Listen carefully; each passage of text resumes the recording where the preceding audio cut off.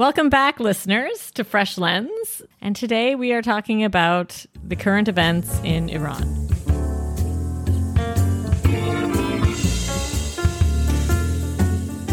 Welcome to the Fresh Lens podcast, where we read books and discuss ideas that change the way we see the world.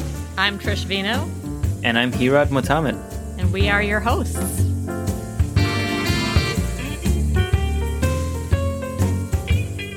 There's a couple of themes that I wanted to touch on. One is I posted something about this, like everyone else, on Instagram. Mm-hmm. And there is this person who's an acquaintance, a friend of a friend, leaning very progressive in politics, I can tell, from America, who commented on it. And she sent me a little DM of solidarity. And we were talking about the fact that the regime said this person had a heart attack. This 22-year-old girl had a heart attack while in custody. And then they couldn't find the keys to the ambulance. Is that one of the things they said too? Why they couldn't get her to the hospital is because they couldn't find whatever van would have transported her there. Right. They couldn't find the keys for 20 minutes. Yeah. So mocking this explanation, I said something to the effect of, people seem to develop all kinds of conditions while in the custody of the Islamic Republic. And her response was, yes, in the US too. Oh boy. To which I did not respond. But I can see, so she was trying to be supportive. So I'm like, okay, I just like left that alone. But that's so funny. She was just being supportive and said like, yeah, this is like the same thing in the US. But children in cages, right? We didn't go into detail. No, I know, but I feel like that's probably the type of thing that she would be alluding to. Or I imagine like something like George Floyd or like, these victims of police brutality that have surfaced in the last few years. And on the one hand, it's like, this is like a typical American inability to see anything outside of the frame of American problems, right? Mm-hmm. I actually think like this is like people criticize Americans for this, and I think this is sometimes a legit criticism, which is like there's this American narcissism, which is like it's all about us, one way or another. They're just so self-absorbed, and that leads to like a charming sort of like pride in a place that sometimes I really like, and like a self-confidence that's almost irrational. Right. But yeah, the flip side is also that. Always about them. I told this story to a friend, and he was like, she just all lives mattered you. I know, right? I get it. This is the other thing that it got me thinking about is it's actually, aside from that, uniquely American tendency, it's very hard to explain a country like Iran and its political and social structure to someone who is not from there, right? And one of the things that got me thinking about is there's nothing that fully captures it in a way that you can understand, right? There's like individual slices that people may be able to understand, like you not being able to, your vote's not counting, right? I'm sure lots of Americans think that applies to them as well. But yeah, your vote's not counting, or you're not having political freedom. There's all kinds of little slices that you can like talk about, and it'll capture one little thing. But it's really the totality of the perversion that is this regime that is very hard to capture. And I want to preface this by saying that, my experience with it is I was only living there until I was 12. So take everything I say with a grain of salt. Right. But I think there's something about like just being able to understand the language to know what state television says. No, but totally you would also sure, you moved when you're 12, but like your parents, and you would like be able to get things, and you have family and stuff. So I feel like that they would also be sort of like a window into what life was like there. Yeah, and so one of the things that got me reflecting on is like to what extent do I actually understand what it's like? And to a great extent, I'm sure I don't, because there's a lot of things that as you grow up you have to deal with. But here are a couple of things that I do remember. I clearly remember the first day of going to grade 1 and my mom sitting me down to tell me the kinds of things that I should not tell my teachers and the kinds of things I should not tell other people. So what she was worried about was my family would have these gatherings where they would drink alcohol, they would play cards. I don't know if they actually would gamble with real money or it was just tokens, but I think they might have like done small amount just while like the normal families like socializing events. Yeah, and both of those things are illegal. And this is what I mean by the totality of this regime. It's like when they say it's a totalitarian regime, it really means it impacts every area of life. It impacts the music you listen to. It impacts what you can eat, what you can drink, sometimes when you can eat and drink, in the case of the month where everyone's supposed to be fasting. Mm-hmm. And yeah, it's like the government is ever present in your life, right? At every turn.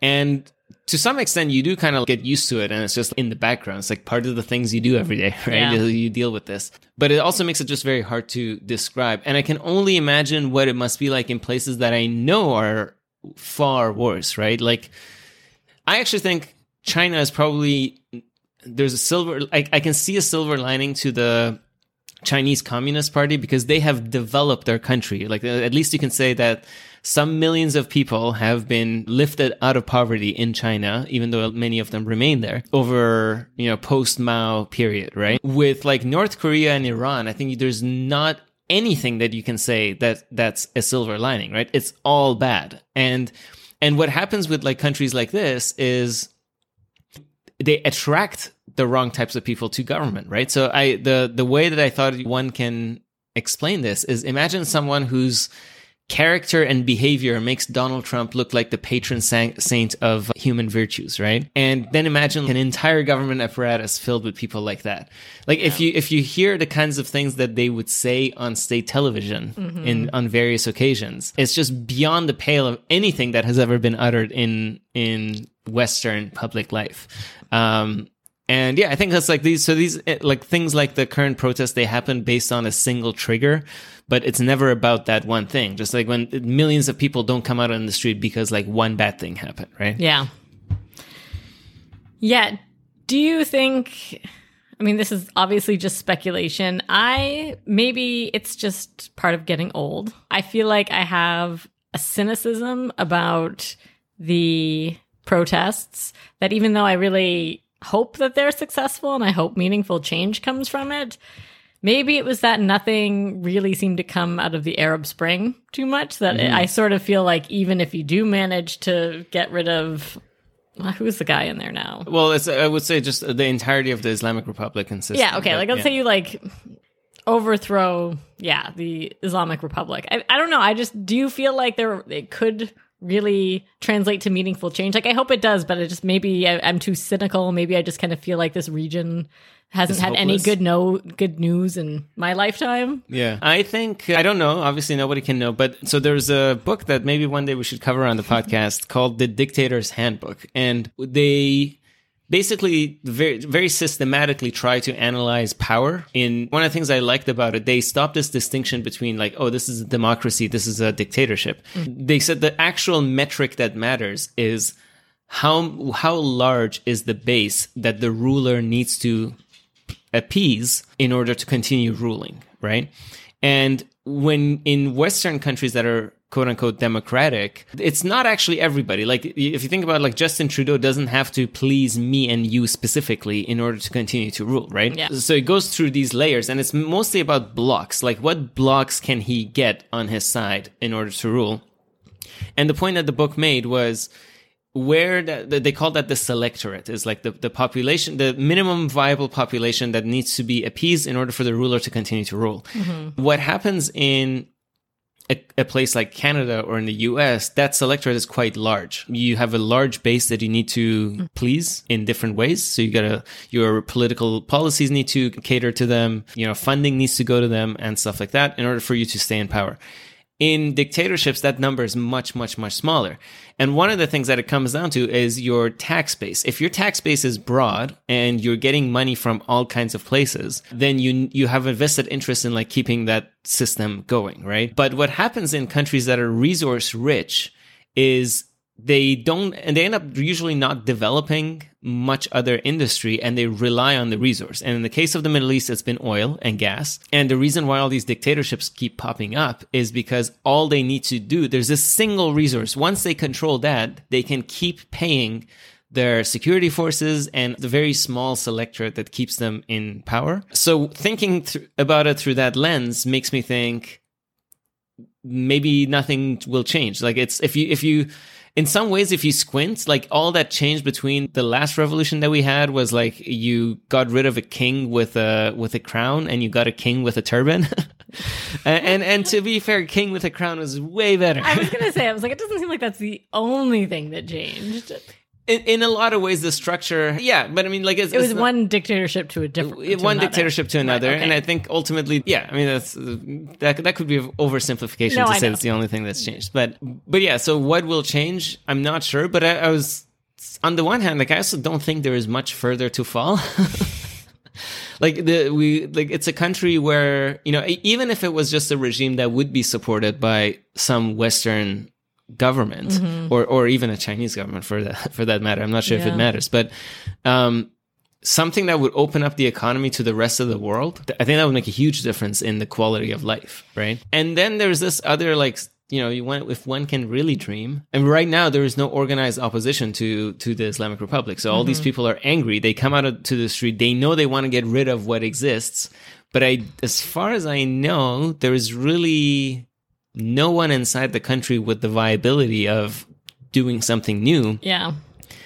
But maybe that's okay. Maybe it would be a patriotic renaissance or national renaissance if collectively people can achieve something great together. But I mean, that's one can dream. I think realistically, if this regime was to fall, which I think, given how frequently these things are happening, its days are really numbered. But if it was to fall, I think there might be turbulence ahead. Yeah, because it seems like it's not just the young people who are frustrated. It feels like everybody's sort of had enough, is the impression that I'm getting from some of the news coverage. Yeah, that's also been my impression. And again, I want to caveat this with because I haven't lived there, I've only got a lot mm-hmm. of the involvement secondhand and from far away, and you know, in a much more detached way. But I do remember, I think I was still living there, and there was one of the first major protest against the Islamic Republic, I mm-hmm. think ever, was in 98 or 99. I think it was in 99. And it was mostly university students. Mm-hmm. And then 10 years later, there was another big one in 2009. And I remember that I was keeping up. That was right around the time that the Arab Spring protests were happening. They called it the Green Movement in Iran. But what's happened over time as these different large scale anti-government protests have happened is it's moved from being mostly focused on university students and young people to being a nationwide thing, even to the point where I feel like even more conservative segments of the population, but that are not so conservative that they're not tied into the government apparatus. Right. Even they are kind of fed up with the mm-hmm. with the system, right? So yeah, that's kind of where it's at. One thing that I thought, this isn't an original take, I just want to preface this. I read this in a National Post article or whatever, but seemed to be, I think, a really good point and worth bearing in mind is that some of Canada's language that we've used about residential schools and our treatment of Indigenous people and everything. And I guess you really got to preface this, right? Because I'm not trying to defend anything about any of it, but the use of the word genocide, right? And especially with a lot of the ground penetrating radar with these grave sites and stuff, all of this is horrible. And I don't know exactly how much I need to emphasize this, but the problem is that Canada's labeled it a genocide. It's been I guess we then by extension are a genocidal nation. And then you get these guys like Iran being haha, yes. And they kind of just well, you guys aren't any better than us by your own admission. And so, I don't know exactly what to do with this. Because on one hand, you really don't want to poo-poo, the complete decimation of a culture that, Canada did. I don't think it's necessarily wrong to say it was at least, cultural genocide. A lot of people did die in these schools and everything. But it still feels you have to be careful because in China, it's legit actual genocide that's still happening now. Yeah. I get really frustrated. Yeah, I do too.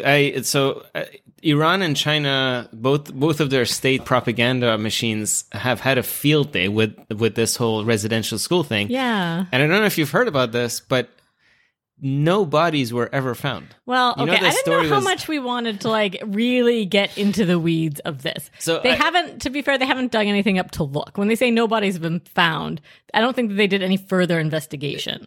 So the story seems to have been a hoax, or at least there's a strong case to be made that it was a hoax. Residential schools did happen. Also, before you say like it was a hoax, like I think is what happened is like there was an announcement that a school that there like might have been grave sites, but like it kind of, I feel like spun out of control in the media. Yeah. Like I just wanted to like clarify that the word hoax didn't mean that like it was a hoax from the people who were like conducting the studies looking for sites. Maybe it was, but it wasn't necessarily, I feel like it. The story was not what was published. The facts were not what if you ask a random person on the street, tell me about the residential school grave sites, they will tell you something that is not factual. Yes, exactly. And that was, you don't want to necessarily blame the people who were like on the ground with like the radar. Sure. And you know, residential schools did happen. Mm-hmm. They were terrible. Whether or not, you know, they were terrible on their own, whether or not people were buried in unmarked graves, right? But over this story that was, you know, prematurely at least published, apparently Canada, and I need to look this up, but apparently Canada was taken to task at the United Nations. I don't remember what the arm of the United Nations it was, if it was the Security Council or some humanitarian or human rights arm, but it was taken to task by China, Iran, and Russia. Yes, right? Exactly. And so a little bit of perspective, people. Yeah. This is the thing where, you know, someone who is American comes to me and says like, oh, in the US too. Yeah. There is no comparison here. No. You know, we're talking about the only country in the world that has individual rights enshrined in its constitutions, even if it doesn't live up to them. And like, right? exactly. And like, sure, like obviously there's still work to be done in America. Like things aren't perfect, but like, yes, you have to keep it in perspective or else it's just going to be this like race to the, like this finger pointing nonsense. Yeah. So I just feel like when you see these protests and stuff and some woman, like this poor woman, it wasn't even that she like didn't have her hijab on. They just said she wasn't wearing it right. It wasn't good right, enough. Exactly. And she ends up dead. So we need to like just stop saying that like we're not any better than these places. Like we are, and we need to like. And that doesn't mean that there is no issues. Like I'm sure there are psychopaths, you know, in all kinds of American government apparatuses. I'm sure. Yeah. But this is what I mean, where like the totality is very difficult to understand. So I'll give you this thing. So you remember those old Coca-Cola bottles, the iconic glass bottles, you know, they're recognizable around the world, right? Yep.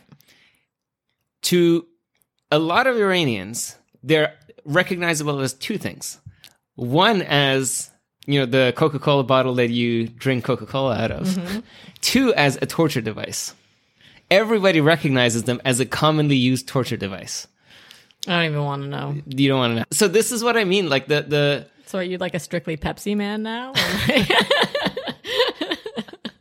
I only drink beer. If it doesn't have alcohol in it, I'm not drinking. Exactly. That's the right answer.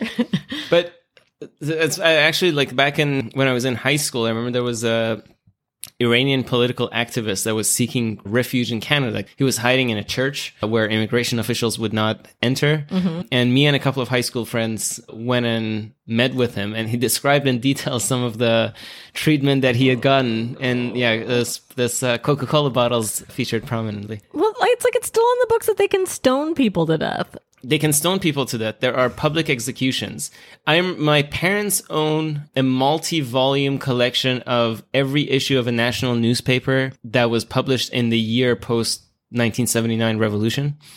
And you can just flip the pages. After a certain date, you can just keep flipping the pages, and there will be page after page in every issue of dead bodies, pictures of dead bodies, proudly being, you know, published everywhere, that these were the former regime officials, right? Yeah. So, and the kinds of things, like just in the videos that have come out in recent days, the number of atrocities being committed by the police, like, okay, let's say the George Floyd incident happened in the US, and all the riots happened, right?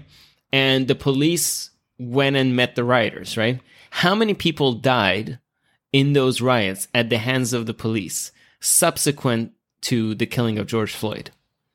As far as I know, none, right? There will be thousands of people dead in Iran by the time this is done. This is like they are when they shut down the internet, it's to prevent pictures of their atrocities coming out. Yeah. Right? It's a night and day difference. And the people that are in power there are very comfortable with this. And that's the difference. Yeah. So it's not...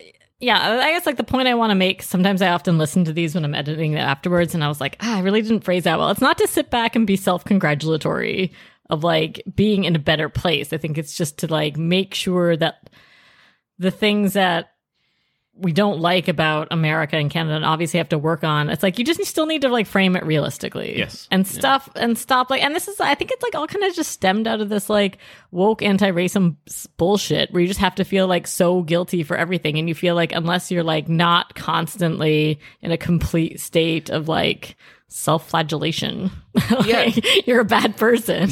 This was one of my first, no pun intended, wake-up moments to kind of realize something is really off with Western progressives is, you know, they love to talk about like gender equality and women's rights and whatnot, but when it comes to women in the Middle East, they have always been silent because they're afraid of offending Muslims. Yeah. Right? So where are your priorities, right? If you completely lose your moral compass to this sense of I need to be tolerant of everybody and their grandma, right? You have no morals, right? You have no direction, and you're only catering to the most offended at any given point, right? Yeah. And we know who they are. Yeah. So I hope that there's a revolution. I hope that these protesters get their way. I'm not terribly optimistic that it will. No. Yeah, I'm also not optimistic, but you know, I think sometimes some small things can have big effects, and it's important either way. Yeah, I mean, eventually every government falls. Yeah, eventually, right? It's a matter of time. I'm actually far more optimistic now that this is going to happen within my lifetime. I used to be pretty pessimistic about that prospect, but we'll see. And hopefully when it does fall, something better can replace it. Yeah. Anything else you'd like to add? Don't be so open-minded that your brain falls out. I like that. Listeners, that's a wrap. Thank you for listening.